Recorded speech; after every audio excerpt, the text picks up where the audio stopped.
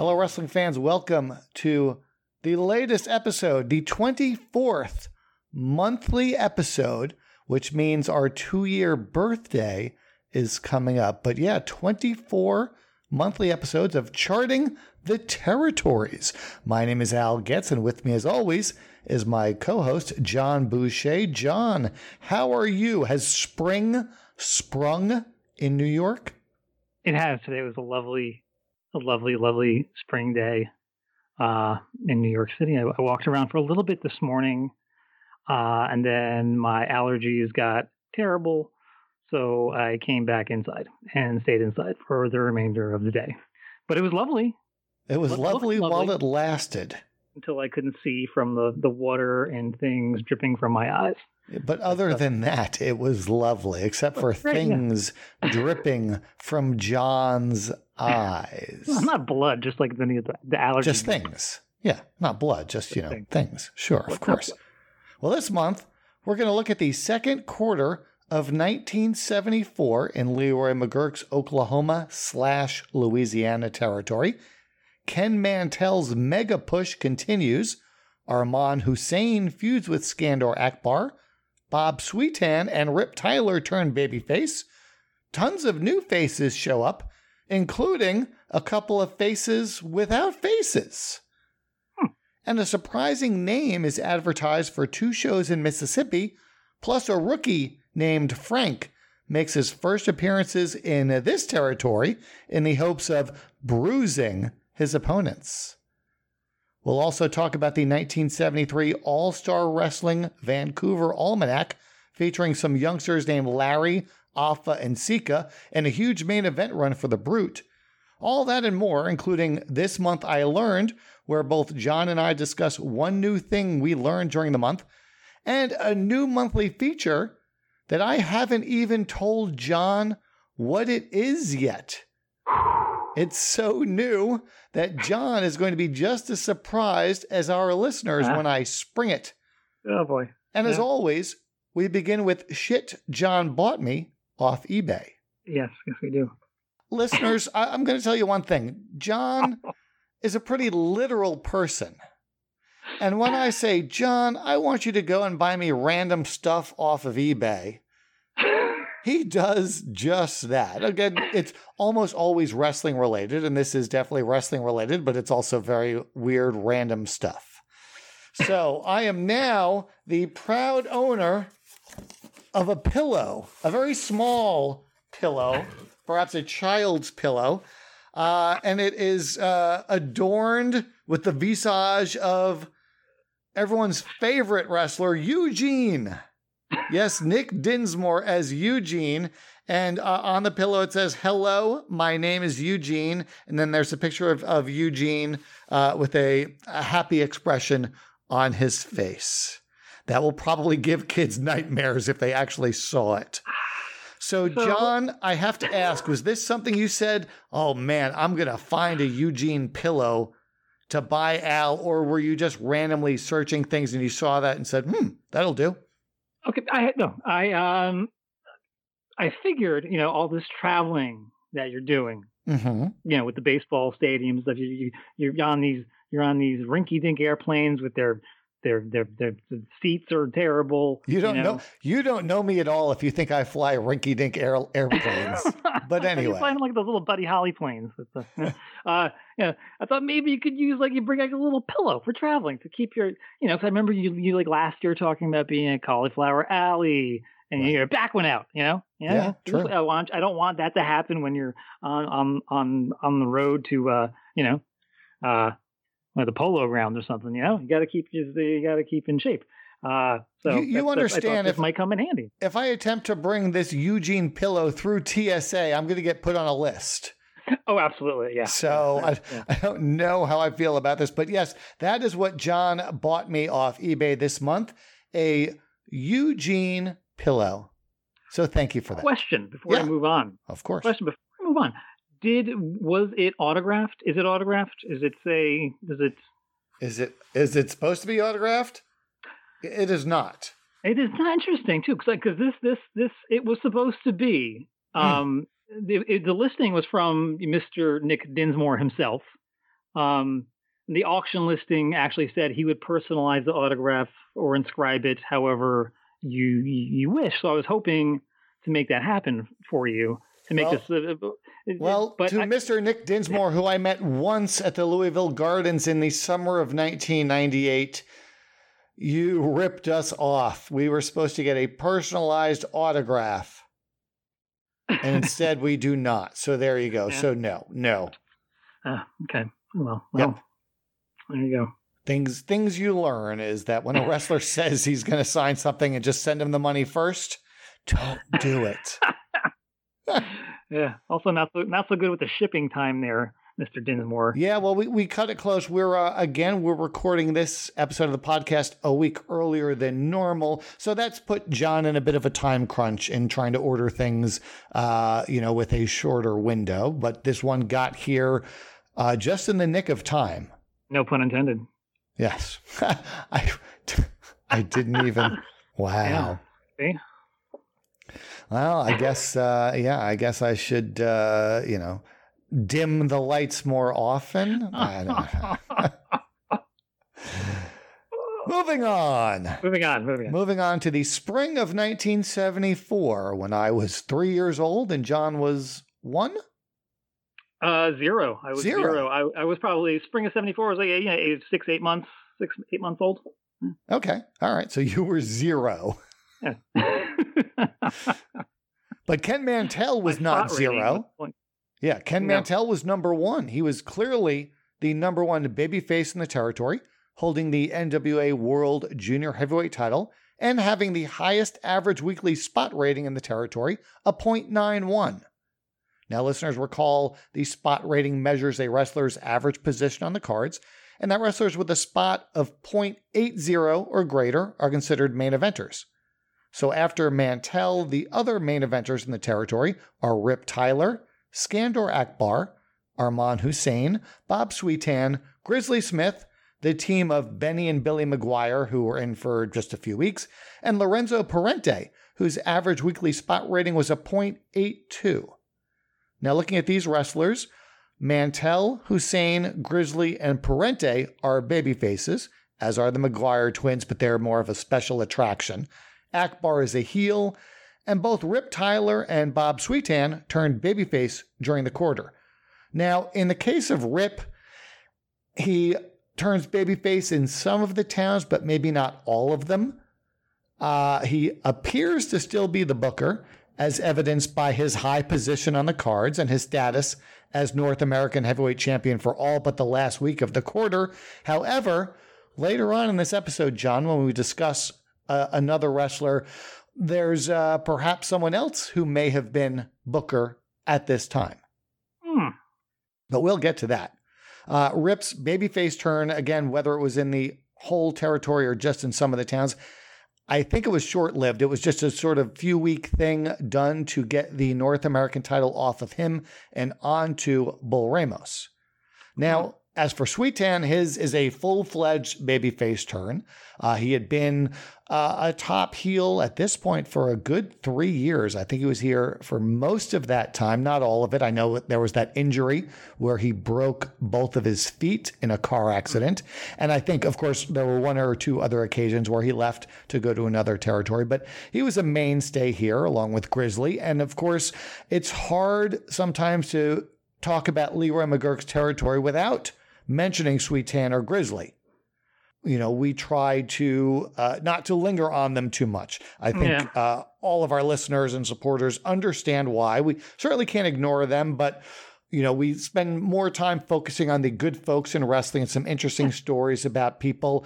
And, you know, when their name comes up, we say they were here, they did this, they did that, and we move on. Of course, we might talk about some amusing Don Fargo or Chris Colt anecdotes, some of the other wacky stories, but with, you know, Bob Sweetan and Grizzly Smith, you know, I really, the less time we spend on them, the better, but we can't ignore them. So, you know, what is that sort of how you feel? It's hard sometimes because even Mr. Wrestling 2, Rocky Johnson, what do you cover when you're talking about them?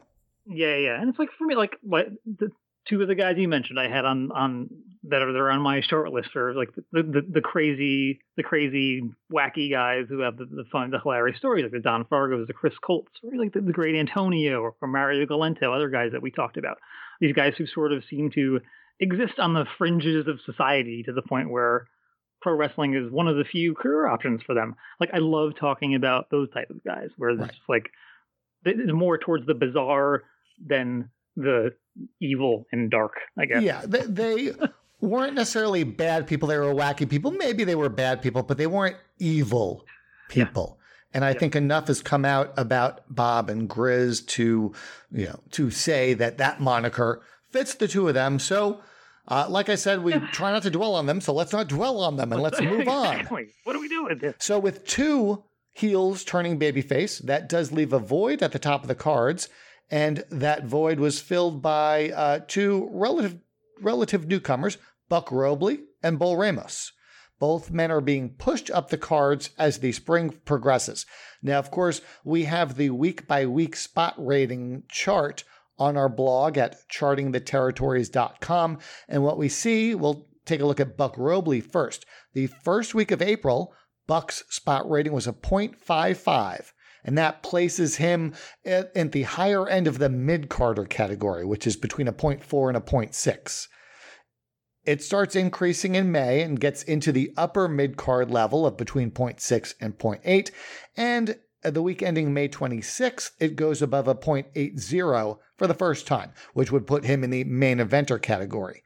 So by the end of the month, both men are slotted as main eventers, but when you look at their average spot rating over the whole 13-week period of time, they fall in the upper mid-carder category. So that's sort of, it's what's neat about doing it week by week. You can literally see a wrestler being pushed up the cards. And so if Robley was a mid-carder in April and a main eventer in June, that sort of averages out to put him in the upper mid-carder category. Bull debuted in April, and he was pushed for several weeks, and his spot rating went above a 0.80 for the first time the week ending June 16th. So both of them, by the end of June, are main eventers on the heel side, along with Skandor Akbar. Besides Robley and Ramos, other upper mid-carders in the territory, all of whom had an average weekly spot rating between 0.60 and 0.80, include babyfaces Luke Brown and the masked team of Mr. Wrestling and Mr. Wrestling number 2. Now, these were not any of the well-known versions of Mr. Wrestling or Mr. Wrestling number 2. I'm fairly certain that Mr. Wrestling here was Ron Starr, and Mr. Wrestling number 2 was Francisco Flores. Of course, Francisco Flores is a part of another masked controversy regarding the Mil Mascaras in Memphis. But in this case, what I did, I reached out to an acquaintance, Chris Swisher, who actually owns the original negatives of photographs taken by Lil Al Vavasour, who is a photographer in the 1970s, who took pictures backstage in Baton Rouge and a couple other towns in Louisiana, also in Georgia as well, and submitted them to Norm Keitzer's magazines. So most of the pictures you see from this territory in Keitzer magazines and Keitzer programs are from Lil Al, but Chris has the negatives. So we went ahead and looked at these and tried to see if we could, confirm it's Starr and Flores. In the case of Flores, I'm quite certain. And in the case of Ron Starr, I'm less certain, but still feel confident. I would, if I were a betting man, I'd say it's significantly better than 50-50 chance that it's Ron Starr.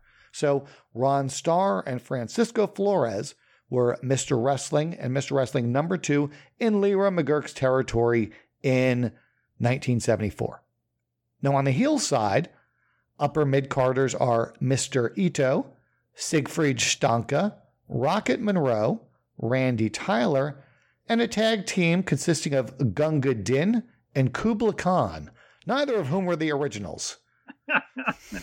Neither of whom were the more famous versions of Gunga Din and Kubla Khan for you real-world historians. Now, talking about Rocket Monroe, this was the second Rocket Monroe. The first one had actually been here as Rocket Monroe in 1963. That was William Fletcher, but this one was Maury High, and I think he's the more well-known Rocket Monroe. As for that tag team, Kubla Khan was a wrestler named Henry Peluso, who actually spent much of his career wrestling in Mexico and was a big part of the angle where El Santo turned babyface. Huh. As for Gunga Din was Francisco Flores. So originally he's here as Gunga Din, and then Kubla Khan either gets injured or leaves the territory, and Flores stayed as Gunga Din for maybe a week or two and then switched his gimmicks and put on a mask and became Mr. Wrestling number 2.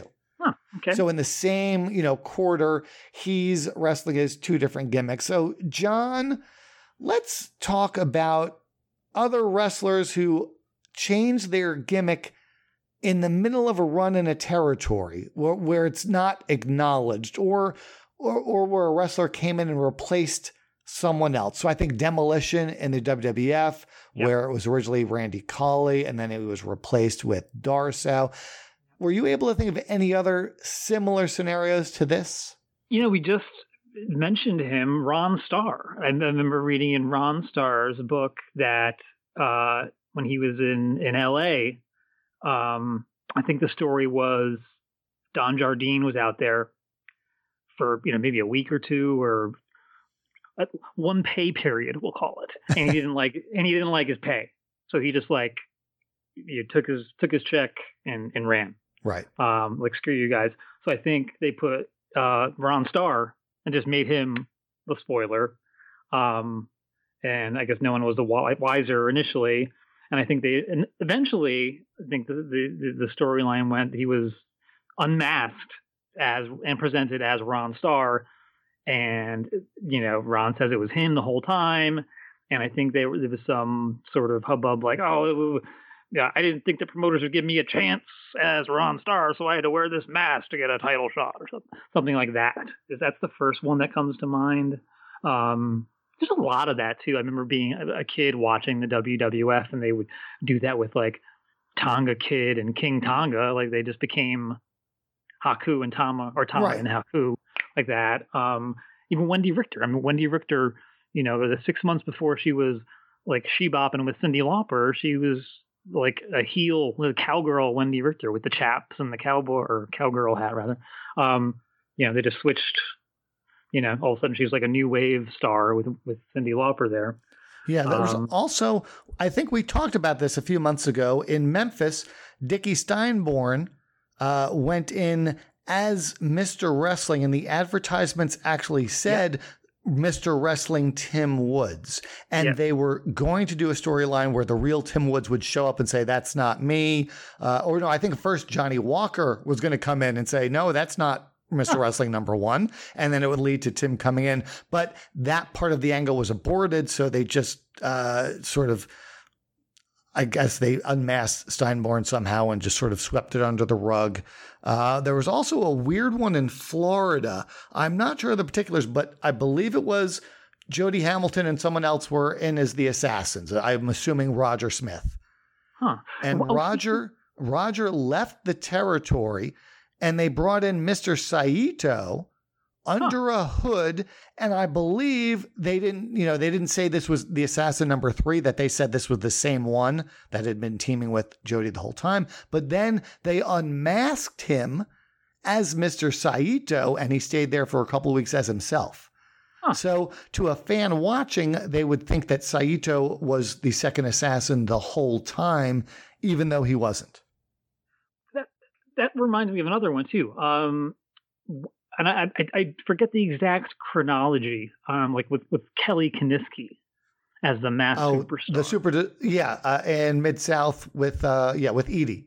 They teamed at one point, but did they ever try to pass him off as as the mass superstar, or was it always he was the mass superstar number two and just... Enough people have said they would do on the house shows. They would, I think Edie either left or was in Japan, and they would pass Kiniski off as the first one, as opposed to saying this is number two. I think that's what it is. I know on the Mid-South Universe board, that topic comes up frequently, and there are enough people that say that they were trying to pass him off as Edie that I believe that's what they did. Yeah, it's always so funny because like Edie has such a distinctive style, right. like the way he hits like those forearms to the back and the way he sells on one knee, like it's so distinctive. It's like I don't know how you have to be really good to pull that off, and Kelly Kiniski was not that good. This is all going to tie into my This Month I Learned coming up later. So this discussion is sort of a nice little setup for that. But that comes at the end of the podcast. You got to listen all the way through to hear that. In addition to the entire talent roster and their spot ratings, we also look at the biggest feuds during the second quarter of 1974 on our blog, using the new FLW, which stands for Feud Length in Weeks statistic, to identify the biggest feuds. FLW approximates the length of a feud in a territory by looking at how many times the match takes place, where on the cards those matches occur, and how those matches are spread out over time and place. And as a broad rule of thumb, an FLW score of 3 or above is an indication of a legit feud, a legit fake in-ring feud between two wrestlers. I say legit feud, but you know what I mean. Yeah. The only feud with an FLW score above 3 this quarter was Ken Mantell versus Buck Robley with an FLW of 3.45. And the next biggest was the one between Arman Hussein and Skandar Akbar, which had an FLW of 2.74 during the quarter. However, both of those feuds actually stretched out into the third quarter as well. Of course, when we break these up in 3-month increments, sometimes you're not catching the complete feud. It might start in the spring and go on into the summer. In the case of Hussein and Akbar, there's actually 2 distinct legs to the feud. The first one happens in the spring, where Hussein seems to come out on top, and then later on in the year, they feud again, and shortly after the feud begins, Akbar wins the North American title, and he ends up winning that leg of the feud, or at least winning most of the blow-off matches in various towns in that feud. And our Anatomy of a Feud feature on the blog looks at the Hussein-Akbar feud, including both legs, and we list all the known matches chronologically by city, so you can see how the feud progressed in the different markets. And again, this isn't like the mid-1980s territories where every city has the exact same sequence, because they're all playing off the same TV. Here, each town often has its own storylines based on how the feud draws the first time out. They might choose to have the babyface over clean and blow it off, or they might do a disputed finish to build to a rematch, and each town sort of has its own little progression of the feuds. Now, a little further down the cards are the mid-carders, who have an average spot rating between 0.40 and 0.60. And among the wrestlers in the mid-cards in the spring of 1974 were 2 newcomers that don't get talked about as much as most of their contemporaries. One was a longtime tag team partner of The King, while the other had quite the colorful pedigree, at one time teaming with Chris Colt, and at another time possibly wrestling as the Rat Man. We'll talk about that. But let's discuss these 2 men and give them their due. First up is Jim White, and second off is Bulldog Drummer, a.k.a. Count Drummer. So Jim White. Now, Jim was born in Tennessee in a town called Rogersville, which is in the northeastern part of the state between Morristown and Kingsport. But he actually got his start wrestling in Chicago. He was there working a temporary summer job while he was 17 years old. And his first matches happened in Chicago for promoter Fred Kohler. And his father, Jim White's father, actually had to sign a consent form allowing him to wrestle. Yeah. Now, Billy Gells, who was Kohler's booker, mentioned White to Nick Gulas, and Gulas started using him on some shows under the name of Tiny York. And John, do you know why they had him use a different name than his real name? My guess was that he was getting some pushback from his high school coaches. Correct. Yes, he was playing football. They threatened to kick him off the teams, and I assume maybe that way to throw him off his trail a little bit by using an assumed name. I don't think they threatened. I think he realized that he should probably use an assumed name.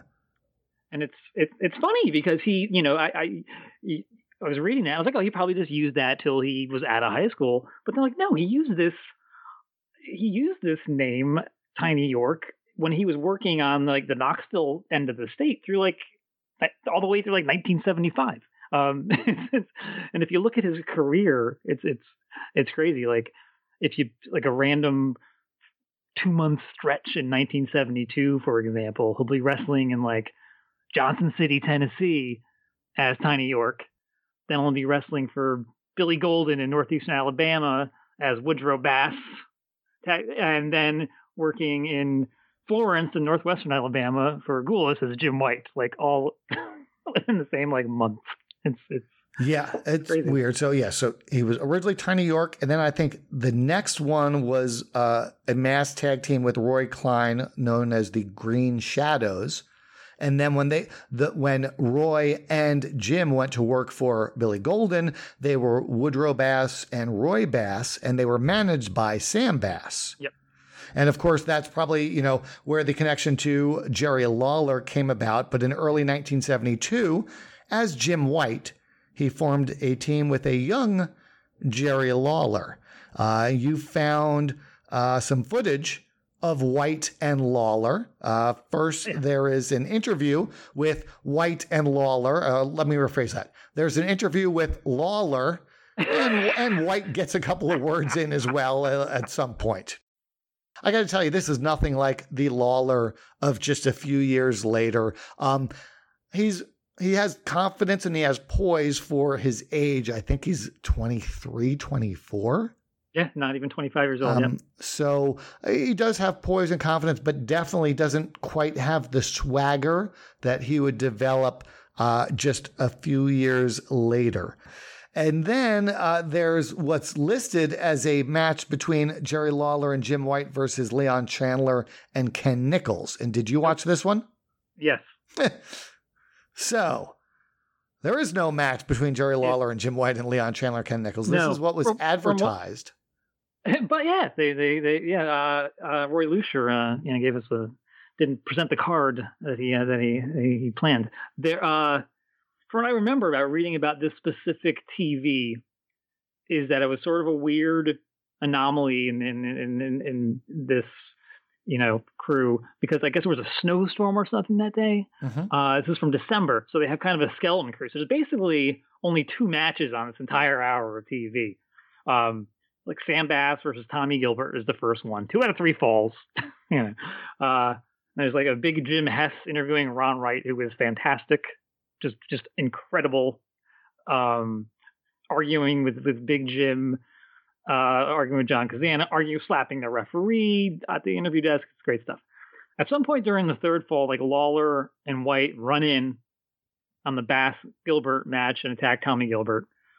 So that sets up like a Lawler Tommy Gilbert match, and they eventually go to the like a time limit draw at the end of the show, and they interview Lawler and White again.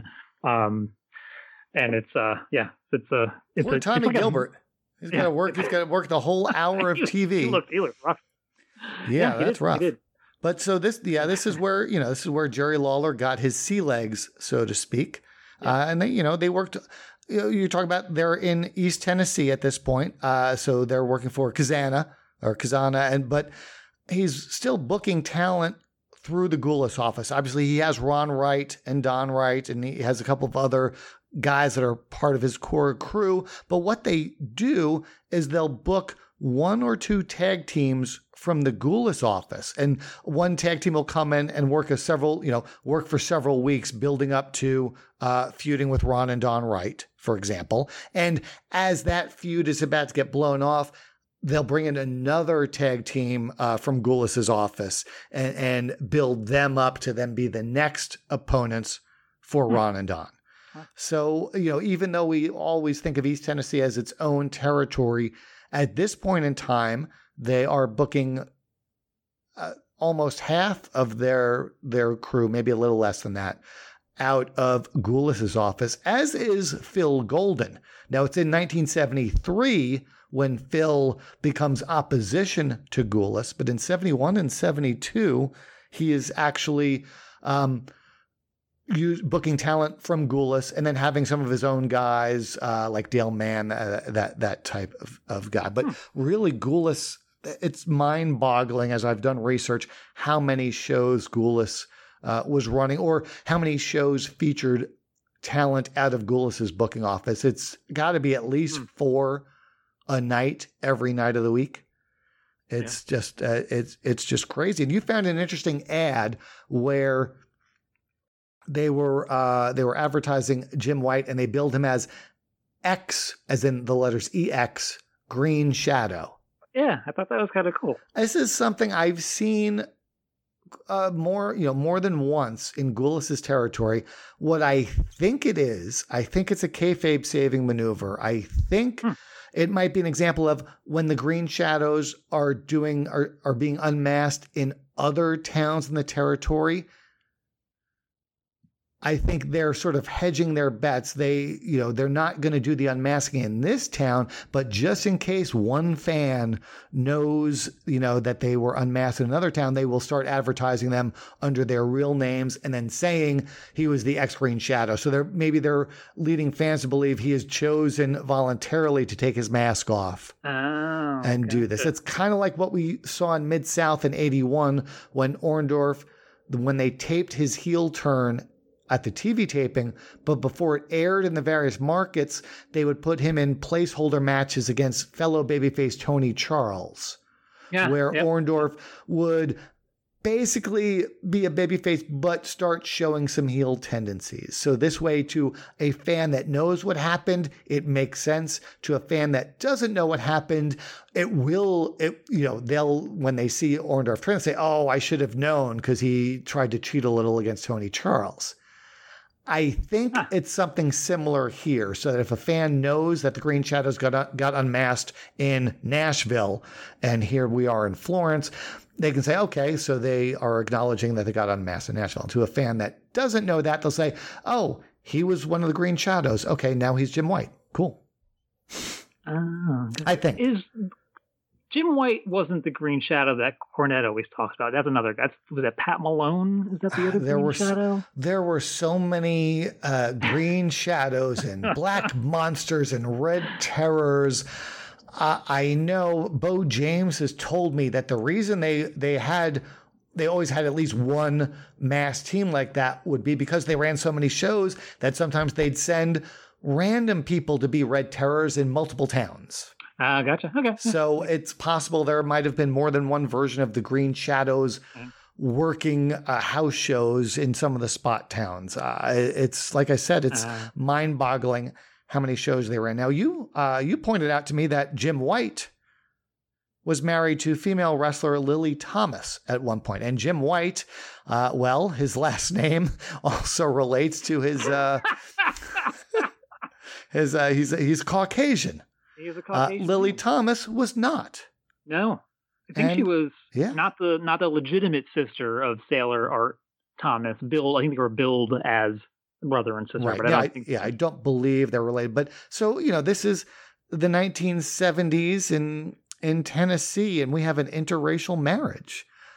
That's that's really surprising. I would love to. I've never seen any quote unquote shoot interviews with either, but I would love to know if there were any, if they just had any stories to tell about their experiences as an interracial couple in the South in the early 1970s, because it couldn't have been easy. I mean, we're talking about Don Bass perhaps being married to or being in a relationship with Ma Bass, who is much older than him. That's nothing compared to this. Yeah, this challenging, I think, putting it very lightly, how that would have gone for them. Yeah, but Jim spent most of his career in the Southeast, mostly for Gulas.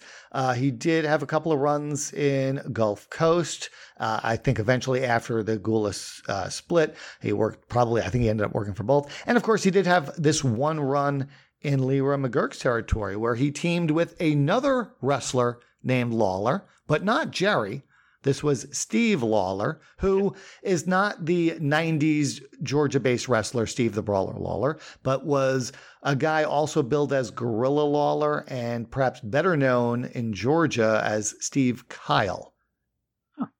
But Jim White and Steve Lawler were a team here. So there's a little bit about Jim White, but really since he didn't travel as much as so many other wrestlers, he was just confined to Tennessee in the Southeast for so many years. There's really not a whole lot to be found on him, but there was more to be found on Jim White than there was on our next subject. And that's Bulldog Drummer. So I think one of the things most people know about Bulldog is what Cornette said about him on one of his podcasts, that Bulldog Drummer also wrestled as Count Drummer, and he was basically doing a vampire gimmick. And at one point teamed with Chris Colt, where Count Drummer was portrayed as a vampire, who was 500 years old or whatever. Meanwhile, Chris Colt was pretending to be an alien from the future, and maybe he wasn't even pretending. For all we know, again, as little info as there is on Chris Colt, perhaps he was an alien from the future, and that's why we can't find anything on him. But going a step further, John, you found something on YouTube. And as always, all these YouTube clips, we will always post links to them on Twitter shortly after this podcast comes out. So be sure to follow us at Al Gets Wrestling and at JON_BOUCHER. But you found something on YouTube, and it's audio only, but it's a match between Count Drummer and Chris Colt versus Angelo and Randy Poffo. And the ring introductions of Colt and Drummer are kind of unique. So John, walk us through how they're introduced. Yeah, it's kind of, I thought it was really cool. They're billed respectively, not from in any particular towns or cities or countries. They're billed respectively as being from the past and the future, and collectively as Time Machine, which that's really, really cool. Really interesting. Cool, really yeah. And so we were talking about Jim White having been married to a female wrestler. So was Bob Drummer at one point, we think. Yes. According to the up until the research I did for the show, the only real info that I had on Count Drummer was just a brief paragraph, not even from Dean Silverstone's book, where he talks about expanding into the Yakima, Washington, and how the radio and TV stations in the area would request that they send wrestlers to do guest spots on their radio and TV shows. So one of the TV stations, for whatever reason, scheduled Count Drummer to appear on a cooking show. I hope it was a nighttime segment, where he instructed the viewers on the proper method of barbecuing bats. So of course, he shows up in full gimmick with the red and black cape, and arrives in an old hearse with a coffin in the back, which is how he would drive from town to town when he was making shows. According to Dean Silverstone, the station loved it, and they really got over, and they had him back like a dozen more times or whatever.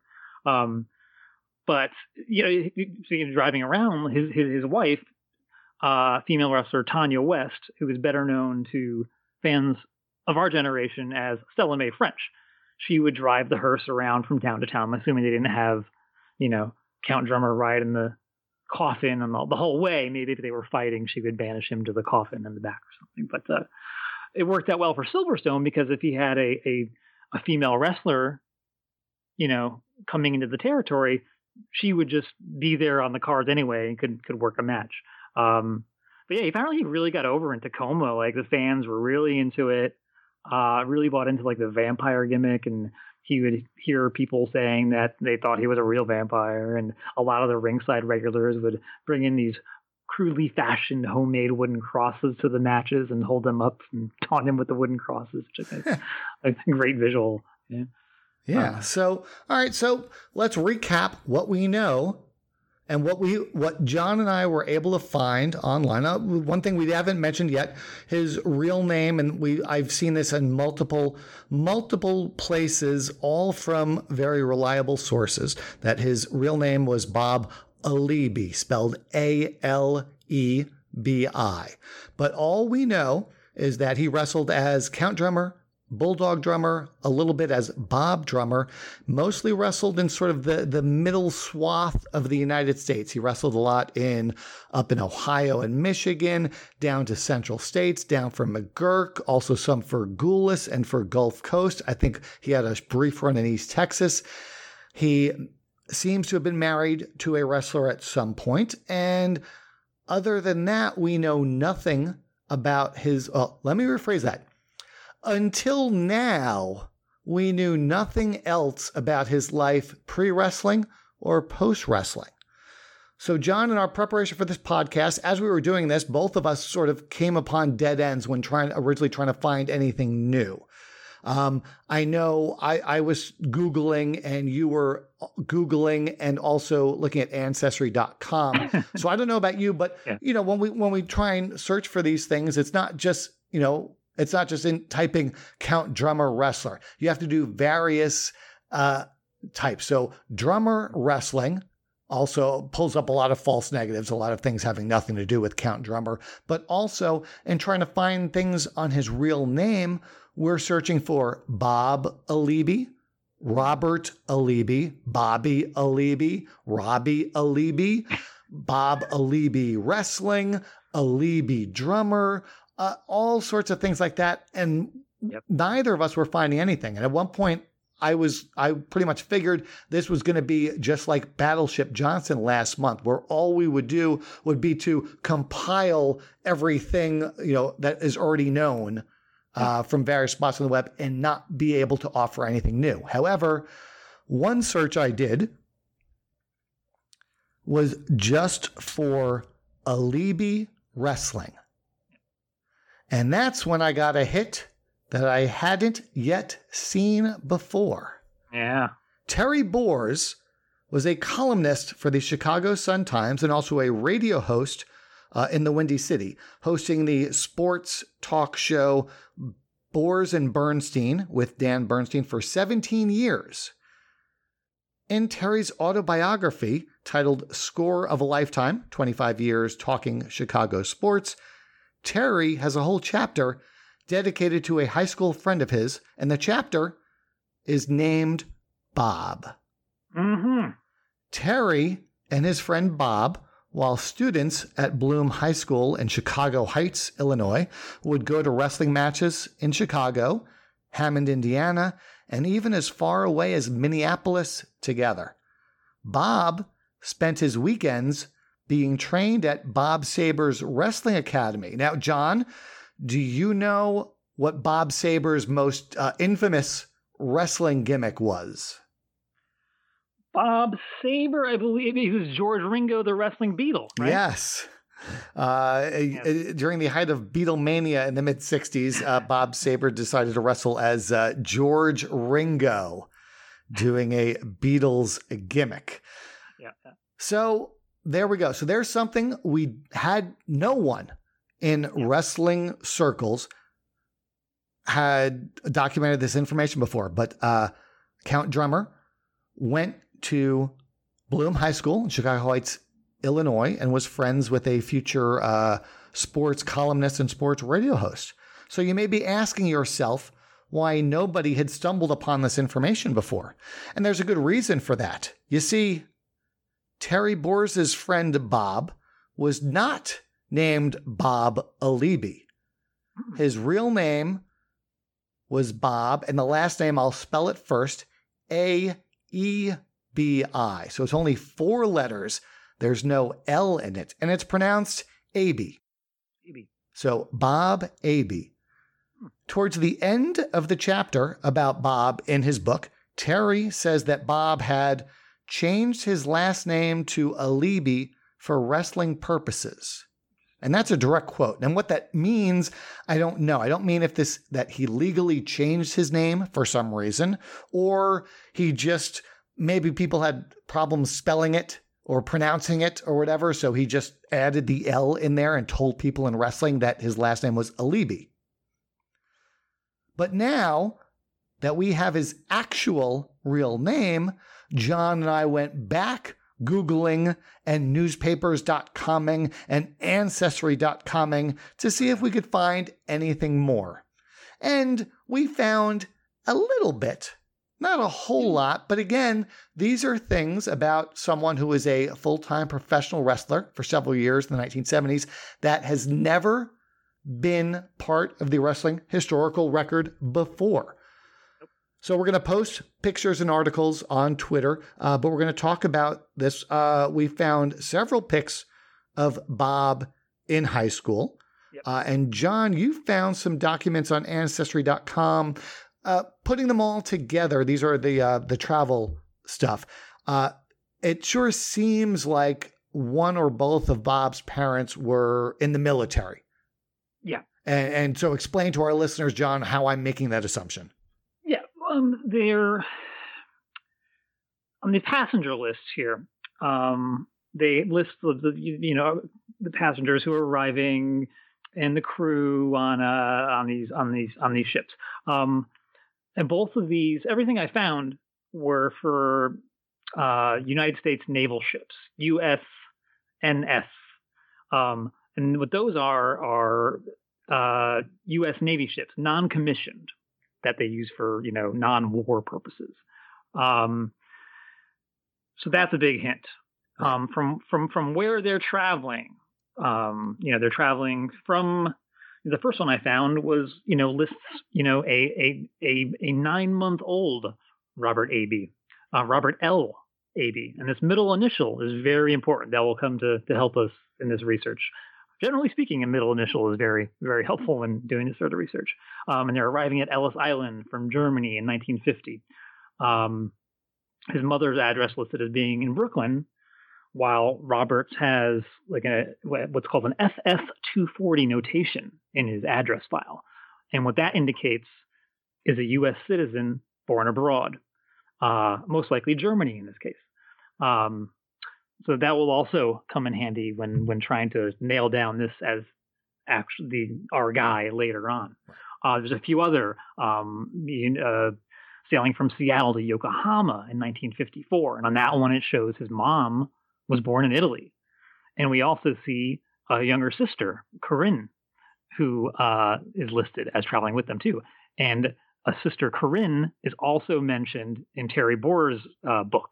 So another clue that sort of pieces coming together. It corroborates that we've got our guy by matching the middle initial to some other documents we'll find later, to these familial relations, to the age given at a certain time, matching up almost perfectly with what we believe Bob's real age would be based on when we knew he was in high school, and so on and so forth. So and also her birthplace was listed as Fort Knox, which also gives credence to probably a military family. Right. So, or she was made of gold, one or the other.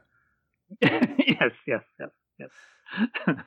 So again, this isn't revelatory information or anything, but we now, again, we know where he came from. He wasn't really a vampire that just showed up at the backstage of the dressing room one day. Maybe, they had a coffin match, and they someone brought a coffin in, and they opened it up, and there he was. Oh, okay, all right, you're up third. I also found a couple of newspaper articles discussing Bob Abe's early love of wrestling that also included Terry Boers. In an article about Terry from the Southtown Star out of Tinley Park, Illinois, a former classmate recounted that Bob and Terry would put headlocks on their unsuspecting classmates during gym class and refer to themselves as the Bruiser and the Crusher. Oh. And this was corroborated by an early 1970s article from the Tinley Park Star Tribune, written by the paper's sports editor, Mike Downey. Mike wrote, quote, "I can still picture Bob and Terry, two 6'3", 240-pounders, growling and flexing their muscles and threatening to rip the entire gym class limb from limb. Bob put a sleeper hold on me once and wouldn't stop until I turned purple." So again, this is now two separate individuals who were acquaintances of the future Bulldog drummer, Count Drummer, in high school, sort of corroborating, not only that this is our guy, but especially given his interest in wrestling and the fact that Terry knew he was training to wrestle with the fifth Beatle, the wrestling Beatle, George Ringo. This is all, this is good info. This isn't, well, we think we found someone named Bob Abe in, Illinois, and it might be him. This clearly is our man. So we know about Bulldog Drummer's wrestling career. We now know a little bit about his pre-wrestling career. So the question is, what happened to him when his wrestling career was over? And perhaps can we find out, is he still alive? So, John, you sort of alluded to this earlier. You found some things more recently that seem to be our guy. So tell us what we think Bob Abe has been up to more recently. Yeah, so doing a little more digging, I found, the public records, a current address of a Robert L. Abe / Count Drummer, born on June 13th, 1949. Again, we're fairly certain that's our guy. I don't want to give out his home address or anything, but we can say he lives in Missouri. We can say that much, yep. I guess. Big enough, another big clue there. Digging even further, going deeper, I was able to find a random Facebook post from 6 or 8 years ago, promoting an art event in Griffith Park featuring the artwork of a Bob and Peggy Abe, whose art is sold under the corporate name of Lords Diversified. Going even further, I found something on the Lincoln Arts Festival website that talks about, has some photos of Peggy and Bob's artwork. It mentions Bob was born in Heidelberg, Germany. Right. So there we go. So it's like, yeah, there it is right there. The art's kind of cool too. I think Chris Colt would approve if you get my drift. Yeah, so we'll post some links to the things that John found. Yeah, the artwork is actually pretty cool. And going a step further, I did find a mention of Lords Diversified in April of 2022 that they were participating in the Iowa Renaissance Festival. All it says is Lords Diversified. It doesn't list Bob or Peggy by name. So I can't swear that it was Bob or maybe other people that are affiliated with this company, but the two may very well still be active in the art community to this day. Yeah. You neglected to mention, in addition to finding address and stuff like that, you were able to find two email addresses that may have been him, but you said when you tried emailing them, they bounced back. Yeah, they bounced back right away. Yeah, I got his phone number too, but I'm not there yet. I'm not calling Count Drummer yet. Maybe. Again, you were able to email Don Diamond and get a response from him a while back, so that was nice. And sometimes you don't want to push too hard. We did well with Don. Again, now that we have this info about Count, perhaps someone listening, might even go further and say, might live in Illinois or might know Bob Abey and say, that name rings a bell. And perhaps now over time, we can continue to learn more and more about him. But at this point, it's really cool to find new info that seemingly no other wrestling historians were able to find. And what's cool about this is we know why they were unable to find it, because apparently Count Drummer worked the workers with a worked shoot name. Yeah. The letter L, baby. Yeah, you just add that L and it changes everything. Now, I know, John, you've mentioned that when you search on Ancestry, you can sometimes use sensitivity settings to say it doesn't have to exactly be ALEBI. It's something close. Yeah. But we couldn't find anything about Bob Abey by only using Bob Aleeby. It wasn't until we had the exact spelling of the name that you were able to find these things. Yeah, and then even then, you'd be shocked and appalled at the amount of Bob Abeys Robert Abeys that exist within that are born within 3 to 5 years. Right. Of course, we expected last month for there to be a lot of Dan Johnsons when we were trying to find Battleship Johnson or Joe Johnsons. But yeah, you really don't think there are that many Bob Abeys in the world. And to our listeners, whatever your name is, you might think I'm probably the only person in the world with this exact spelling of my name. I'm pretty sure if you do some searching, you will find that sadly you are not a unicorn. No. That's why also going back really quickly, not to hold this up, but Terry's article, or not his article, his the chapter in his book was so helpful because it had those very important clues there. Right. His real name, high school, year he graduated, so that gives us his birth year. Right. His sister's name, also very important, was a very good physical description. Yep. Describes him as tall with the black bushy hair. So you can, I found the high school yearbook photo, so I could be like, aha, yes, this is our man. Yeah. So all that helped tremendously. So there you go, new info on Bulldog Drummer, aka Count Drummer, and that covers the mid carders, Bulldog Drummer, Jim White. We talked about the upper mid carders and the main eventers. When I post this information on the blog, these sort of quarterly snapshots, I also compile a list of part-timers. And these are sometimes just local wrestlers who only work a couple of shows occasionally, or when the world champion comes in, or when Haystack or Andre comes in. Sometimes you have, wrestlers just coming in for 1 or 2 shots here or there. And there's a couple of really interesting names that show up in the part-timers and other wrestlers list this quarter. And the first is Bill Watts. If you recall, Watts left the territory in early 1973 to go to Georgia. He's also wrestling occasionally for Florida, but he's basically the booker in Georgia. He also acquires a piece of the territory. I've seen some things that say that when Watts left McGurk in 73, it wasn't the most amicable of splits. So it wasn't just Bill got a better opportunity or got a good opportunity in Georgia. There might have been some outstanding issues between Bill and Leroy. I don't know if that's a fact or not, but Watts had been gone at this point for over a year. However, he is advertised and booked for 2 shows during this quarter, one on May 29th in Jackson, Mississippi versus The Spoiler, and the other a tag match on June 1st in Vicksburg, Mississippi.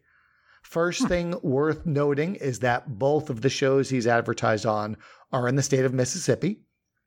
Yeah. And the Culkins are running those shows. One thing, though, about Jackson, from my research, when Watts was here, he was almost always wrestling in Jackson when there was a show in Jackson. And again, at this point in time, they're running at least 2 and often 3 shows a night. But on the nights when Jackson was run, which was usually Wednesday nights. If Watts is booked, he's almost certainly booked in Jackson. So perhaps he had some connection to the venue or some local businessman in Jackson. Perhaps he had, business to attend to back home, and he decided to turn it into a tax write-off by getting a couple of bookings about it. I don't know. I will say we don't have results for either of those shows, so I cannot confirm that Watts was there, but I will say it makes no sense to falsely advertise him. So this isn't just, the Culkins or whoever just saying, well, we need to draw a house, so let's throw Watts' name on there. There was some reason for this going on. Because also, like I mentioned, he's full-time in Georgia and wrestling occasionally in Florida. I've got records for shows in Florida and in Georgia on the 29th and June 1st, and Watts is not booked, nor does he appear on any of the shows we have records for. Now, he is in Atlanta on May 31st. So think about this. He's going to Jackson, Mississippi on May 29th, back to Atlanta to work 2 nights later, and then the next night back to Mississippi, and Vicksburg is only about 40 miles outside of Jackson. So for that reason, I'm not ready to 100% say that Watts worked these 2 shows. But again, it doesn't make sense for him to have been falsely advertised. So, I might choose to reach out to Gil Culkin and see if he has any recollection of this. It seems out of place, but there's just no good argument for why they would have advertised him knowing he wouldn't be there.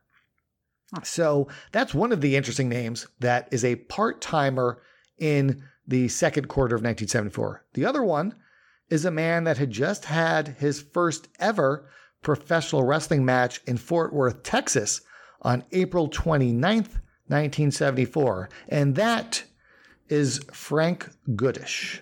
Oh, yeah. So we're going to talk a little bit about the early life, the pre-wrestling career of Goodish. I think most of our listeners know the main, the bullet points, but we're going to go into a little in-depth. But first, we're going to talk about his earliest wrestling days. So as I mentioned, his first pro match was April 29th in Fort Worth, Texas. A week earlier, he was in the crowd as a quote-unquote fan and ended up challenging Bob Roop. I'm going to assume Roop was doing an open challenge type of thing. And so, he challenged Roop to a match the following week. They billed it as a lights out match. I think the reasoning behind that would be they were portraying Goodish as a non-professional wrestler, so therefore it wasn't sanctioned. That's cool. Hence the lights out stipulation. So that was April 29th. His next match, his next documented match that I have is on May 17th in Lafayette, Louisiana for Leroy McGuirk. He then went back to East Texas to wrestle Roop in Dallas on May 21st, then comes back to Lafayette and works only that town for a few weeks before McGuirk slowly brings him around to the rest of the territory. Interesting. So, according to Buck Robley, in an interview he did for the book Brody, The Triumph and Tragedy of Wrestling's Rebel, which was written by Larry Matysik and Barbara Goodish, Robley said they first introduced Frank as a fan in the crowd in Lafayette, similar to how it had been done in Fort Worth. Now, you'll notice Robley is saying they first introduced Frank. What's interesting, Robley is referred to in this book as McGuirk's booker at the time. Interesting. Remember earlier in the podcast, we speculated Rip Tyler was still the booker given his continuing push. So there's a couple of possibilities here. First one, Robley was replacing Tyler as booker right around this time. Again, as we mentioned, Tyler drops the North American title in late June. And from that point, it is going to be de-pushed down the card. So it's possible that Robley came in and kept Rip strong to build up a suitable opponent for him. And there was some sort of transitional period. The other possibility is that Robley was embellishing, shall we say. As we've mentioned before on this podcast, both Robley and Ernie Ladd have claimed to be the booker for Mid-South in early 1980 when JYD got his first push. they couldn't both have been the booker. So again, it's possible Robley is massaging things here. The other possibility, which is very possible, is that Robley was booking the towns in the lower half of Louisiana for Grizzly Smith, which is where Goodish's early appearances were. So, John, do you have any idea? Again, Robley is young to be a booker. I think he broke in 68 or 69, but so was Rip Tyler. And Rip Tyler hadn't had a rep as a booker. So again, if we're saying, well, Buck couldn't have been the booker because he was too young, so was Rip. So it doesn't hold water. So do you have any thoughts on this?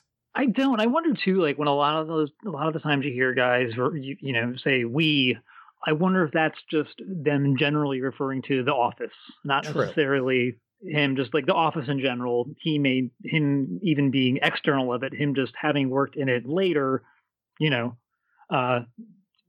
just referring to The Office as himself as part of The Office, even if he wasn't part of The Office specifically then. And in Brody's book, the author refers to Robley as the booker. It's possible that Robley just said, we did this, and Larry interpreted that to mean Robley was hands-on. And perhaps he wasn't. Perhaps Robley, perhaps Robley never said he was the booker at this time, and it just got, twisted around. Yeah. So there you go. Somebody was booking for Leroy. And what's interesting is, I think we've talked about this earlier, for most of the 60s, Leroy didn't have what I'll call a rotating booker where someone would come in for 6 months and book. There are times when some wrestlers seem to have stroke in the 60s, notably Al Lovelock. There are times when he's there that a lot of his running buddies are also there. The same can be said for Louis Tilley, and both of those men have experience booking in other territories as well, so it's possible. But it wasn't really until Watts came in late 1970 that Leroy started naming bookers, and that they would change over time. As far as early Frank Goodish footage goes, Goodish footage. Goodish footage. That's a tongue twister. John, you found something from Florida in 1976. Was this the earliest Frank Goodish footage you could find? That's really the only Goodish footage. And was it Goodish? It was Goodish. It was Goodish footage. It's a quick 5-minute TV match. Yeah, and it's Frank Goodish teaming up with King Curtis against Jerry Briscoe and Abe Jacobs. And Frank I think he's billed as Frank the Hammer Goodish for this run in Florida. But it's exactly how you think a 5-minute TV match between those two teams would go. The heels overpowering at first, but Briscoe and Jacobs using their quickness and their wrestling ability. In particular, Briscoe taking Goodish down to the mat and going after the legs until finally the monster heels get the advantage and then don't give it up. Yeah, it's amazing how, oh my God, he looks so huge. Yeah. Like when he's like locking up with Jerry Briscoe, he just looks like Goodish looks so big. Oh, he's like a and it's funny seeing him too because he doesn't have the. This is before he had the big woolly boots. So we're seeing him wearing those regular wrestling boots, like the Bill Ash boots or whatever. It's like without not the furry stuff on them yet. So it's kind of cool seeing that as well. So yeah, we'll post a link to that on YouTube from Florida in 1976. Goodish and Curtis versus Jerry Briscoe and Abe Jacobs. So now, going back even earlier, before his pro wrestling career, we go to his high school days. John found some pages from his high school yearbook, which was Warren High School in Michigan. And there's some pictures of him playing basketball. Of course, we know he played football. I think all our listeners know that he played football in college. He, of course, played for West Texas State because every professional wrestler from the 1970s played football at West Texas State. Yeah. But prior to that, John, he played as a freshman at Iowa State. And while he was there, he got into a little trouble with the law. So, John, tell us about this horrendous offense that Frank Goodish committed in Iowa. I really didn't know until I was doing this research that he had played freshman football for Iowa. And there's quite a few articles that detail, his various on-field accomplishments. I was very excited to find this clipping that listed an off-the-field misstep that I thought was cartoonishly hilarious from the May 19th, 1965 edition of the Ames, Iowa Daily Tribune. In the municipal court section, we see Frank Goodish has been fined $10 for operating a bicycle at night without a light. That son of a bitch. It's what I wouldn't give to see somehow there's a Young Rock episode where someone hits their head and they go back in time to 1965 Iowa, and we get to see this whole scene play out. I know it wasn't what happened, but if you hit your head and you go back in time, it's like a scene where 1982 Bruiser Brody in full gimmick, shirtless, screaming Huss over and over again, riding like a Pee Wee Herman type bike in the passing lane that would divided highway. That's why I want the scene to play out in my head. Yeah. So this was from a police blotter type of article where they list all the various fines and whatever. And aside from riding the bicycle at night without a light, the other interesting one was some person named V.M. Roach. Those are initials, V period M period Roach, had a $5 bond forfeited. I don't know if that means they paid a $5 fine or what it was, but for allowing his or her dog to run at large. So there were all sorts of rule breakers going around. Yeah. Perhaps this is where Frank got his rebellious spirit that would come to be his claim to fame in professional wrestling circles. He said, I don't need no light to ride a bike at night. And then from there, it's, walking out on, in the middle of a Japan tour. Yeah. All makes sense now. Yeah, it's a slippery slope. But yeah, we'll post some of these pictures from the high school yearbook. It's really, it's interesting to see how big he is even back then. And then, of course, there's his football days as well. And then from there, we fast forward to after school. He is a sports writer, and he's writing articles for the San Antonio Express and News. John, you found an early one from June 1st, 1969. But he's basically a sports columnist for the San Antonio newspaper and also from the Grand Prairie Times in Grand Prairie, Texas. At one point, he makes the taxi squad for the Washington Redskins, but then was cut in July of 1970. So he came very close to an NFL career and I know he ended up playing for the CFL, but he also played for some regional leagues in the Southwest. And I posted something about this on Twitter last month, but basically he was playing for the Fort Worth Braves of the Texas Football League. And the team, which apparently wasn't making a whole lot of money at the time, asked players to sign an amendment to their contracts, waiving their salary in exchange for a percent of the gate. And any player who did not wish to sign was granted a release. The first player to be granted their release was Frank Goodish.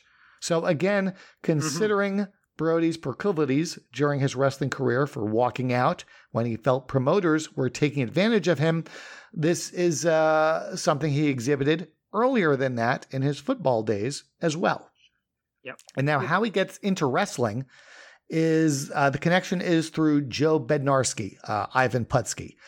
Joe, of course, also played football. I believe they may have met at a gym or perhaps knew each other through the weightlifting / powerlifting circles. But Bednarski recommended Goodish to Fritz von Erich, and Frank was trained by Bob Roop and Bob Orton Jr., which again is another very interesting factoid, considering Brody's rep later on for leaving territories abruptly, considering that Roop and Orton, a few years later, became notorious in wrestling circles for leaving a promotion abruptly. And this is when they walked out along with Ron Garvin and Boris Malenko. They walked out on Ron Fuller's Southeastern promotion. Yeah. So again, I'm trying to figure out who's the chicken and who's the egg in this scenario between Frank Goodish and Bob Roop. Yeah. It's always like when you're reading about him and you're even reading some of his sports writing, you could tell there's like a sarcasm and like a dark humor and a bitterness to even his sports writing. When he's a kid, like he always had this sort of wild spirit or whatever they, in the scouting reports, what do they call it? Like not coachable or didn't fit well in a team environment. I think he was interviewed by the local paper about the Braves thing about a year after it happened. I could post that article too.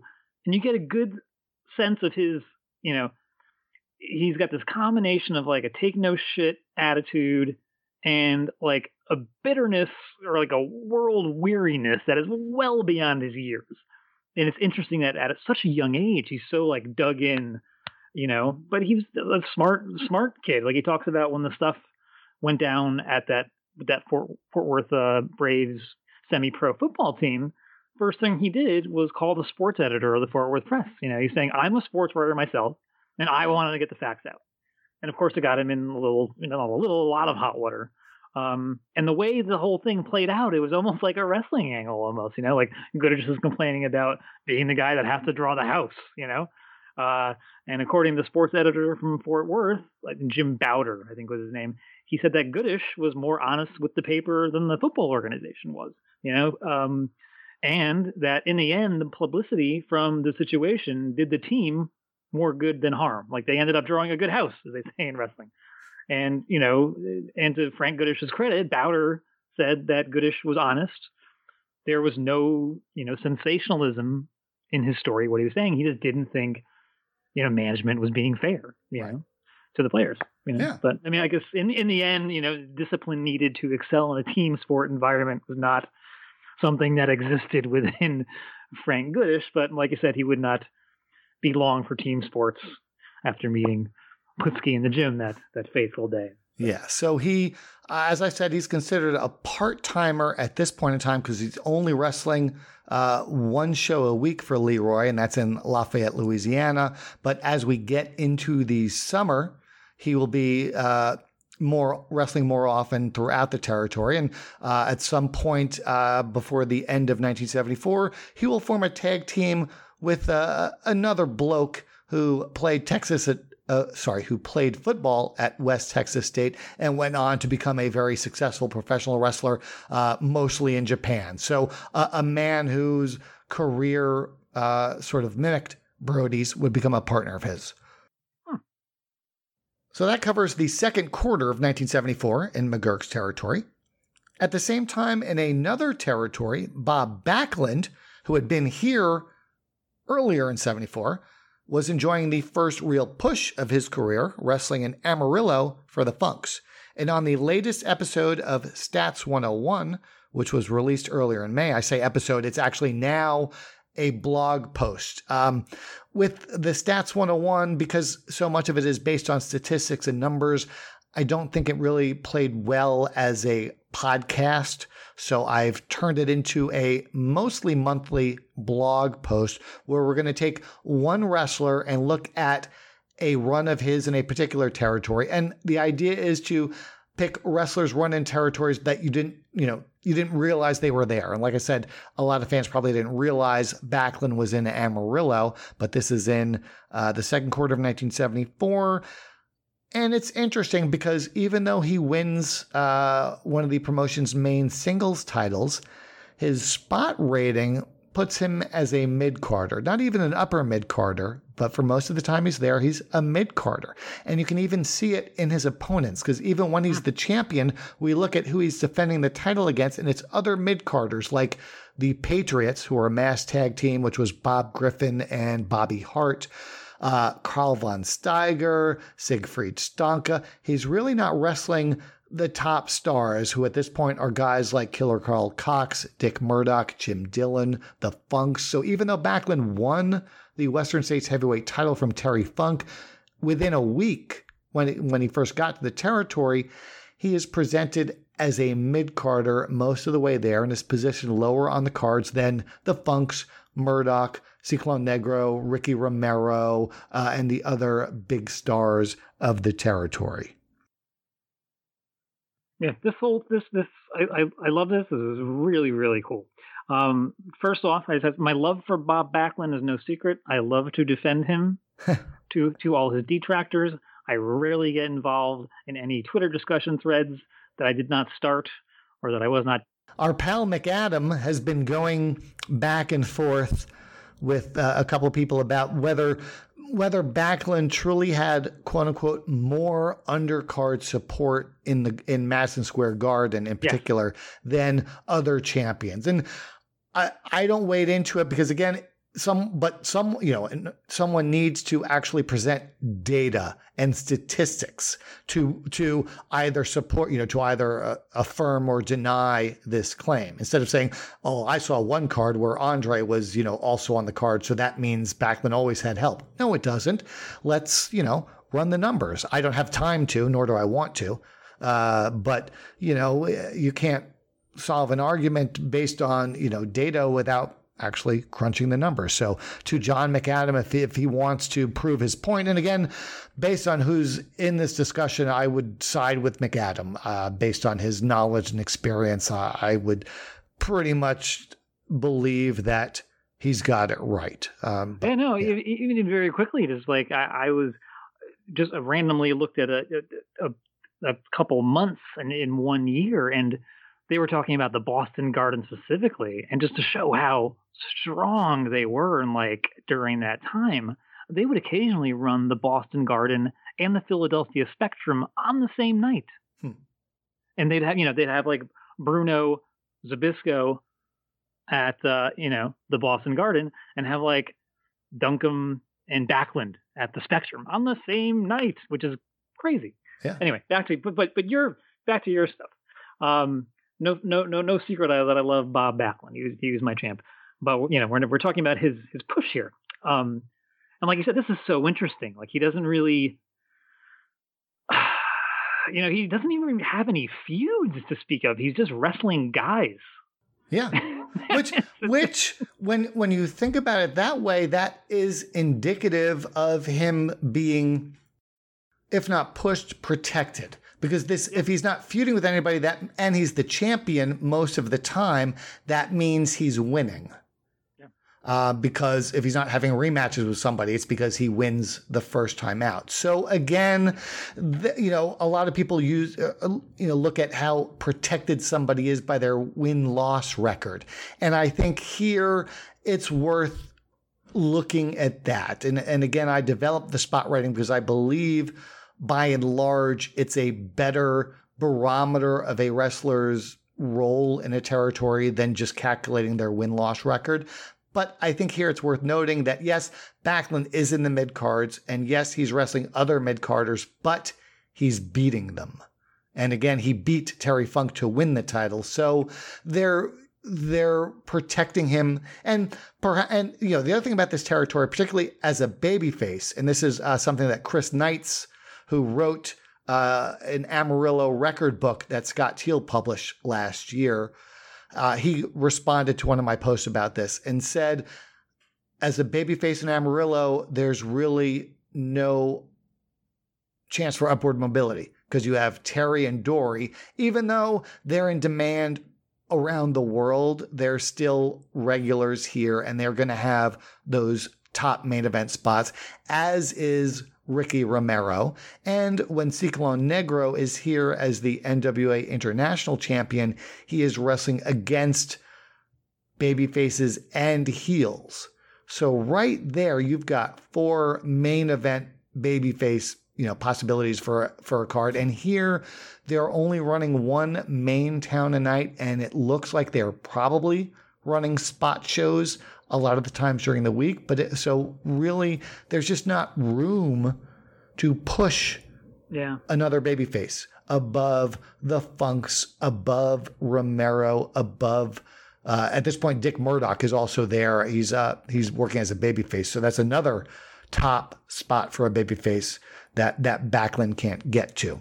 Yeah, it's nice too because you break it down on a town by town basis, so you could sort of see how in some of the quote unquote B towns, Backlund is slotted a little bit higher than he is in the A town, which makes sense because when you think the term A town and B town, the A town is the more loaded lineup. So of those Funks, Murdoch, Romero, chances are many of them, if not all of them, or more of them, are going to be on the A town. Therefore, whereas Bob might have been third from the top or fourth from the top normally, now in that B town, he's more likely to be second from the top because only one of the Murdoch, Romero, Funks is going to be in that B town. So next month, we're going to do the same thing with another Bob, this one Bobby Shane, and we're going to look at his 1971 run in Gulf Coast. And we've got some attendance figures from some of his matches in Mobile. And I'm going to tell you, for fans who think Gulf Coast was a small territory, when you hear what Bobby Shane was drawing in Mobile, Alabama, we might just change your mind and your opinion on that. Wow. So we're going to do that. But now, John, it's time for the newest monthly feature. Oh my. We're going to do this every month. And John, you have no idea what's coming, correct? You have no idea what I'm about to do. So let's just do it.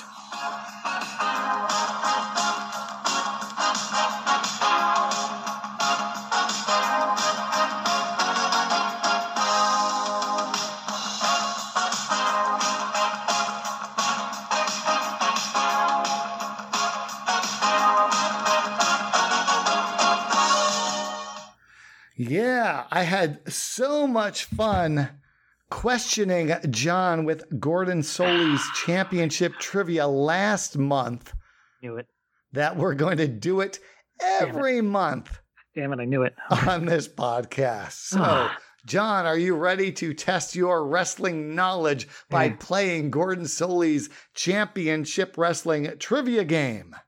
Can I put on re-up my deodorant before we do this segment every month? Because I'm sweating already. Well, now that you know it's coming, you can do that. All right. I could keep it on my desk. Okay. So I've got one card here, and recall this is a wrestling trivia game. It's very similar to Trivial Pursuit. Each card has 4 questions. I'm looking at this one, and there are 2 very easy ones and 2 others. So we'll start with the easy ones. Oh, geez. Which wrestler was known as the Rubber Man?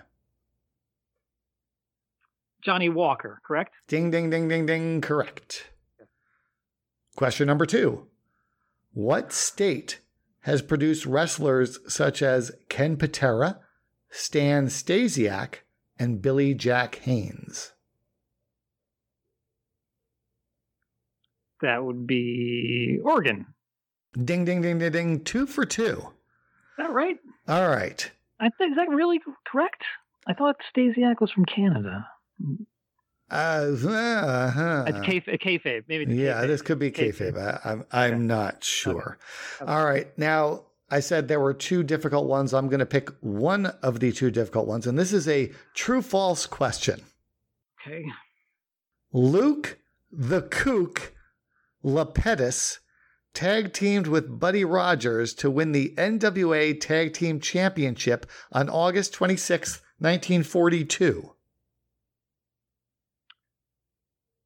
Can you spell his last name for me? Not Rogers, the other guy. L-A capital P-E-T-I-S. I'm going to go with false. Ding, ding, ding, ding, ding. You are 3 for 3. I looked at it. When I first looked at it, I didn't realize it was a true-false question. And I'm like, Luke the Lapidus 1942? I don't know if John will know this, but I guess that's just a made-up name. Because there's I would assume there is no wrestler named Luke the Kook Lapidus. However, if any indie promotion wants to give me the book nowadays, there will be. because that'll be the first guy I bring in to a new territory. So there you go, John. You were 3 for 3 this month on Gordon Soley's Championship Wrestling Trivia Game. Oh, nice. Whew. And we have one more thing on the agenda this month. Just last week, I released the latest in a series of almanacs. We've done them previously for the Culkins promotion in Mississippi.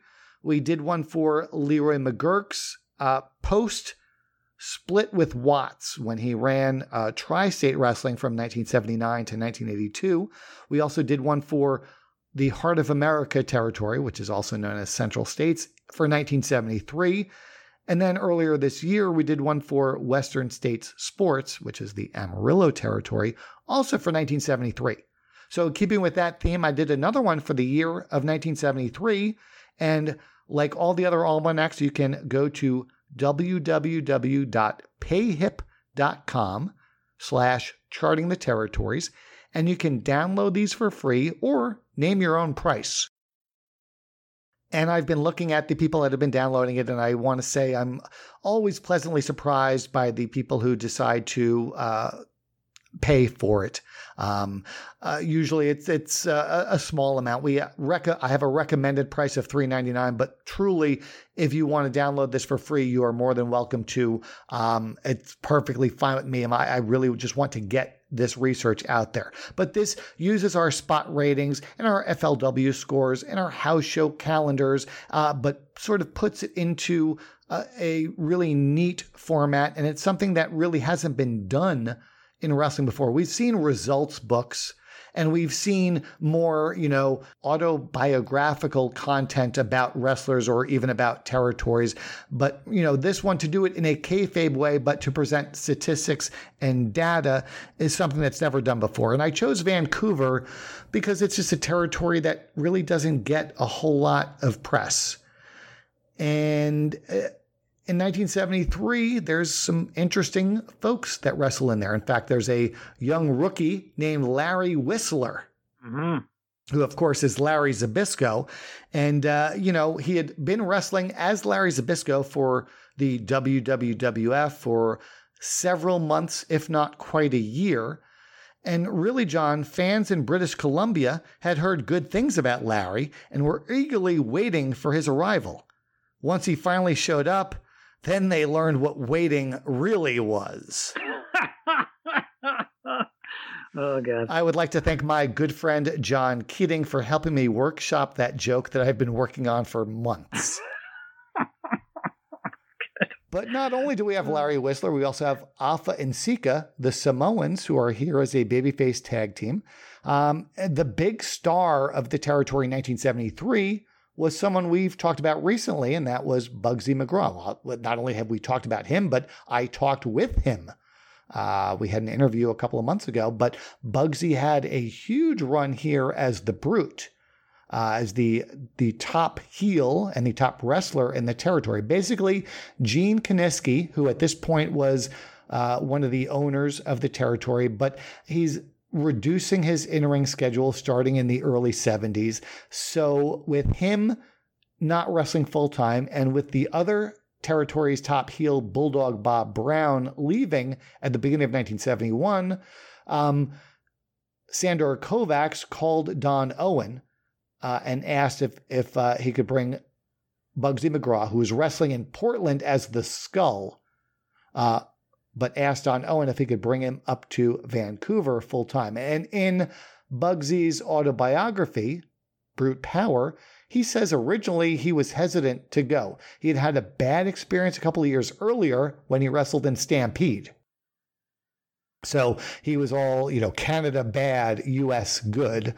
But Owen said, give it a shot. If it doesn't work out in a couple of months, give him your notice and come back here. He ended up staying for a year and a half as the top heel in the territory. So, John, aside from the Brute and Kiniski and Larry Whistler and Afa and Sika, were there any other names, any other wrestlers that were part of the talent roster in Vancouver in 1973 that surprised you? Butts Giroud. Butts Giroud. Yes, I put on Twitter that perhaps one of the reasons I charted this territory was so that I could type the word butts 131 times. It's the Vancouver and Portland are so interesting to me. And you've done this even in your intro. You really talked about the relationships between Vancouver, Kiniski Kovacs, and Don Owen, and later Dean Silverstone. Like that, those are not very.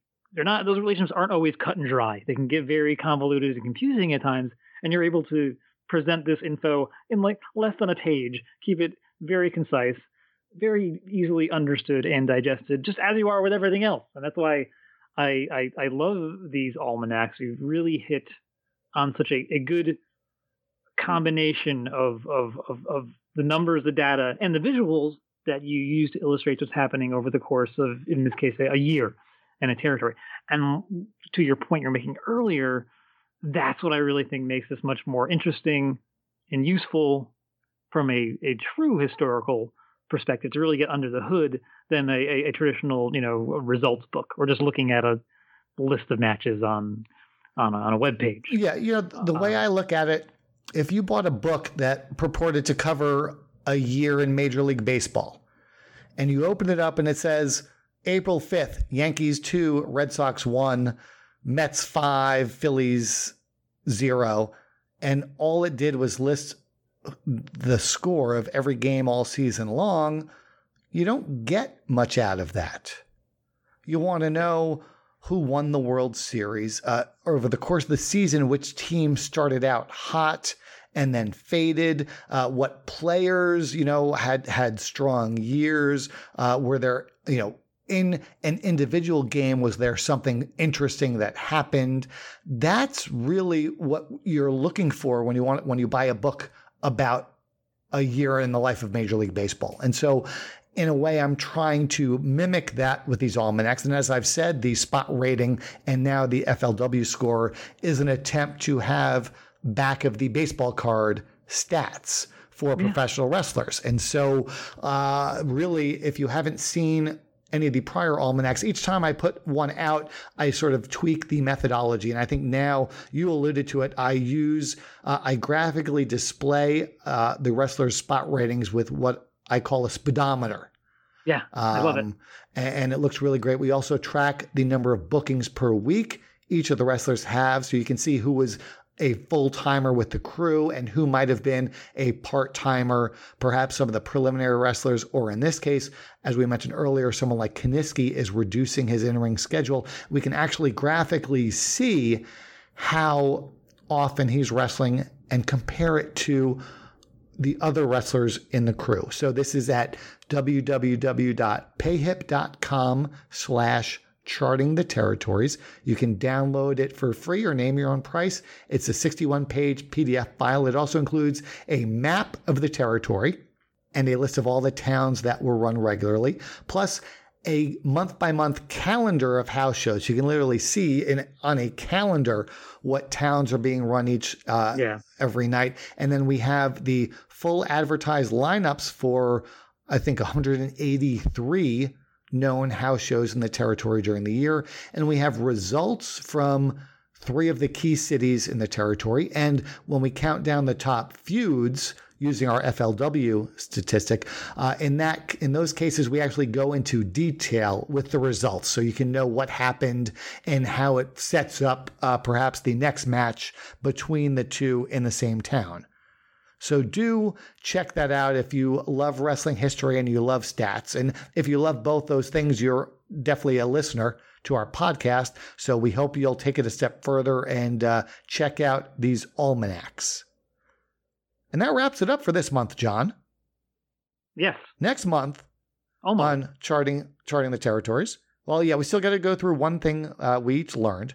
But next month on Charting the Territories, we're going to look at the second quarter of 1978 in the McGurk territory. And we're going to answer the question, do big cats like candy? We'll find out. Plus, two wrestlers who are probably best known for being parts of a couple of different tag teams, spend some time teaming with each other. And Jose Lothario returns to the territory for the first time in 16 years. As I mentioned earlier, we'll also be releasing a new Stats 101 blog post looking at Bobby Shane's big run in early 1971 in Gulf Coast. So to our listeners, we hope you learned something this month. I think everybody learned something about Count Drummer. We learned his real name, and we learned a little bit about the shenanigans he and his future sports talk radio host friend did in high school together, how they terrorized their classmates in gym by threatening to put them in sleeper holds.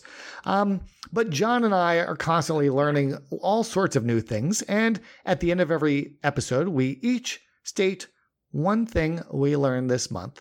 So John, what did you learn this month?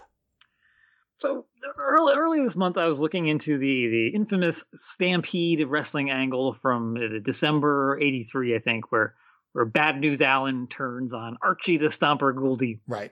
And pile drives his son. Attacks him with a fork, bloody mess. Ed Whalen quits. Stu Hart gets his license suspended. The whole angle, which should have made a lot of money, ends up costing them a lot of money because they had this feud and couldn't run in the pavilion, so they had to go to like the First Nations reservations that no one goes to. They don't draw well. Ends up being one of the final nails in the coffin of that initial or that era of Stampede wrestling. So I had always assumed that the Stomper's son, Jeff Gouldy, I think was the name, was his legitimate offspring. I just figured all the Hart kids running around, making a mess. Maybe the Stomper figured he'd get his kids in on the action as well. This month I learned that the guy who was portraying Jeff Gouldy was not Archie Gouldy's real life son, but was Tommy Lane, one half of the Rock and Roll RPM. What? I didn't know that. Wow. One half of the other half being Mike Davis, right? Yeah. And also wrestled as Tommy Rogers, not the Tommy Rogers, but the other Tommy Rogers. A Tommy Rogers, tagging with Marty Jannetty as the Uptown Boys there in Central States. Yeah, so I learned that. That was a surprise to me. I always assumed it was just like his kid, that they just like, hey, come in there, do this angle, and be done with wrestling. But it was actually no. It was actually a guy. Well, and this was from a promotion that didn't they claim that Beulah McGillicuddy was Pillman's sister? Did I get that right? Yeah, I think you did. Yes. So apparently the Harts, not only are the Harts the only, always have to be, the top guys in the territory, but there can't be any other real families. And if you claim to bring in a family member, it can't be your actual family member. Yeah. So that's interesting. All right. Well, I learned something about 1984 Mid-South. Of course, I think everybody knows about 1984 Mid-South. That was the big year. That was the Rock and Roll Express versus the Midnights. That was the Last Stampede. That was Mr. Wrestling 2 turning on Magnum. Just some of the greatest stars in wrestling history. And in most cases, in 1984, they were young and on the way up. It really is amazing looking at Watts' territory from 79 on, really how much he gambled on the young, inexperienced guys. Talk about Junkyard Dog, the Freebirds, here to 84, the Rock and Roll and the Midnights. However, there was one grizzled veteran in the territory very briefly under a mask. For about 2 weeks in 1984, a masked wrestler named The Shadow was in the territory. He worked one TV taping where he had matches against Magnum TA and Terry Taylor. But he's also working the house shows, and most of the time he's wrestling against Mark Reagan, but not and one or two others. And The Shadow is losing every one of these matches, but The Shadow is a very well-known professional wrestler. The Shadow knows who The Shadow is, but until recently, I did not know that The Shadow in Mid-South Wrestling in 1984 was Dick the Destroyer Beyer. Huh. Mark Reagan was his trainee. And I guess he called Watts wanting to give his students some experience and offered to come in and work under a mask to work with him. And the first person that seemed to put this together was someone named Clinton Guillory, who I have spoken with on Facebook. He's a part of a lot of the Mid-South wrestling groups on Facebook that I post things to. And I've always found his comments and his statements to be really good. He really knows his stuff. So when I posted something from 1984, a house show ad that had the Shadow, and Clinton responded, "Hey, the Shadow was Dick the Destroyer Beyer," I messaged him and I said, "Look, I believe you because you know your stuff, but you got to tell me more. You got to tell me more." So the story about this is even more interesting. He said he was watching it, not firsthand, but later when he was watching it, I guess on the network or whatever, and he just noticed, first off, the Shadow is getting far more offense, and not a lot of offense, but more offense than you would think a random masked guy who was only there for one TV taping would get. And you could also tell by his mannerisms that he's older, but knows his stuff, and he sort of seemed to believe that it was Dick Beyer. So he posted something about this on Kayfabe Memories, and George Shire calls him out, basically saying, "No, that's not true. How could you ever think such a thing? Why would Dick Beyer come and randomly do jobs for 2 weeks in 1984 Mid-South?" And George was so fired up about this that he called Dick Beyer. And Dick admitted it. Wow. And then I think they sort of did a thing where George posted about how he and Dick sort of watched it on YouTube while on the phone with one another, they each watched the match, one of the matches from the TV on YouTube. And so Dick got a great kick out of reliving this interesting time in his career where he just randomly put on a different mask and just did jobs for 2 weeks straight. So yeah, that was what I learned this month. And I in a million years. Now, after the fact, I sort of did some Googling and looked at people that were reviewing Mid-South TV shows. And I think now a few people know about it. So if you know it's Dick Beyer ahead of time and then watch the footage, it's pretty clear. Yeah. But if you had no idea and have no reason to believe that it's somebody, you might come away realizing it's a veteran and maybe it's someone I've heard of, but it really is a stretch to say, I can tell beyond a shadow of a doubt that's Dick Beyer, unless you go in already knowing that's what it is. Huh. So there you go. That's what I learned. Yeah. I want to go rewatch now and see if I can. Yeah. Now, so we can both do that. We'll rewatch it and report on our findings next month on Charting the Territories. Of course, until then, follow us on Twitter. Last month I tried to get each of us more followers, and they're still trickling in. Neither of us have hit 2,000 followers yet.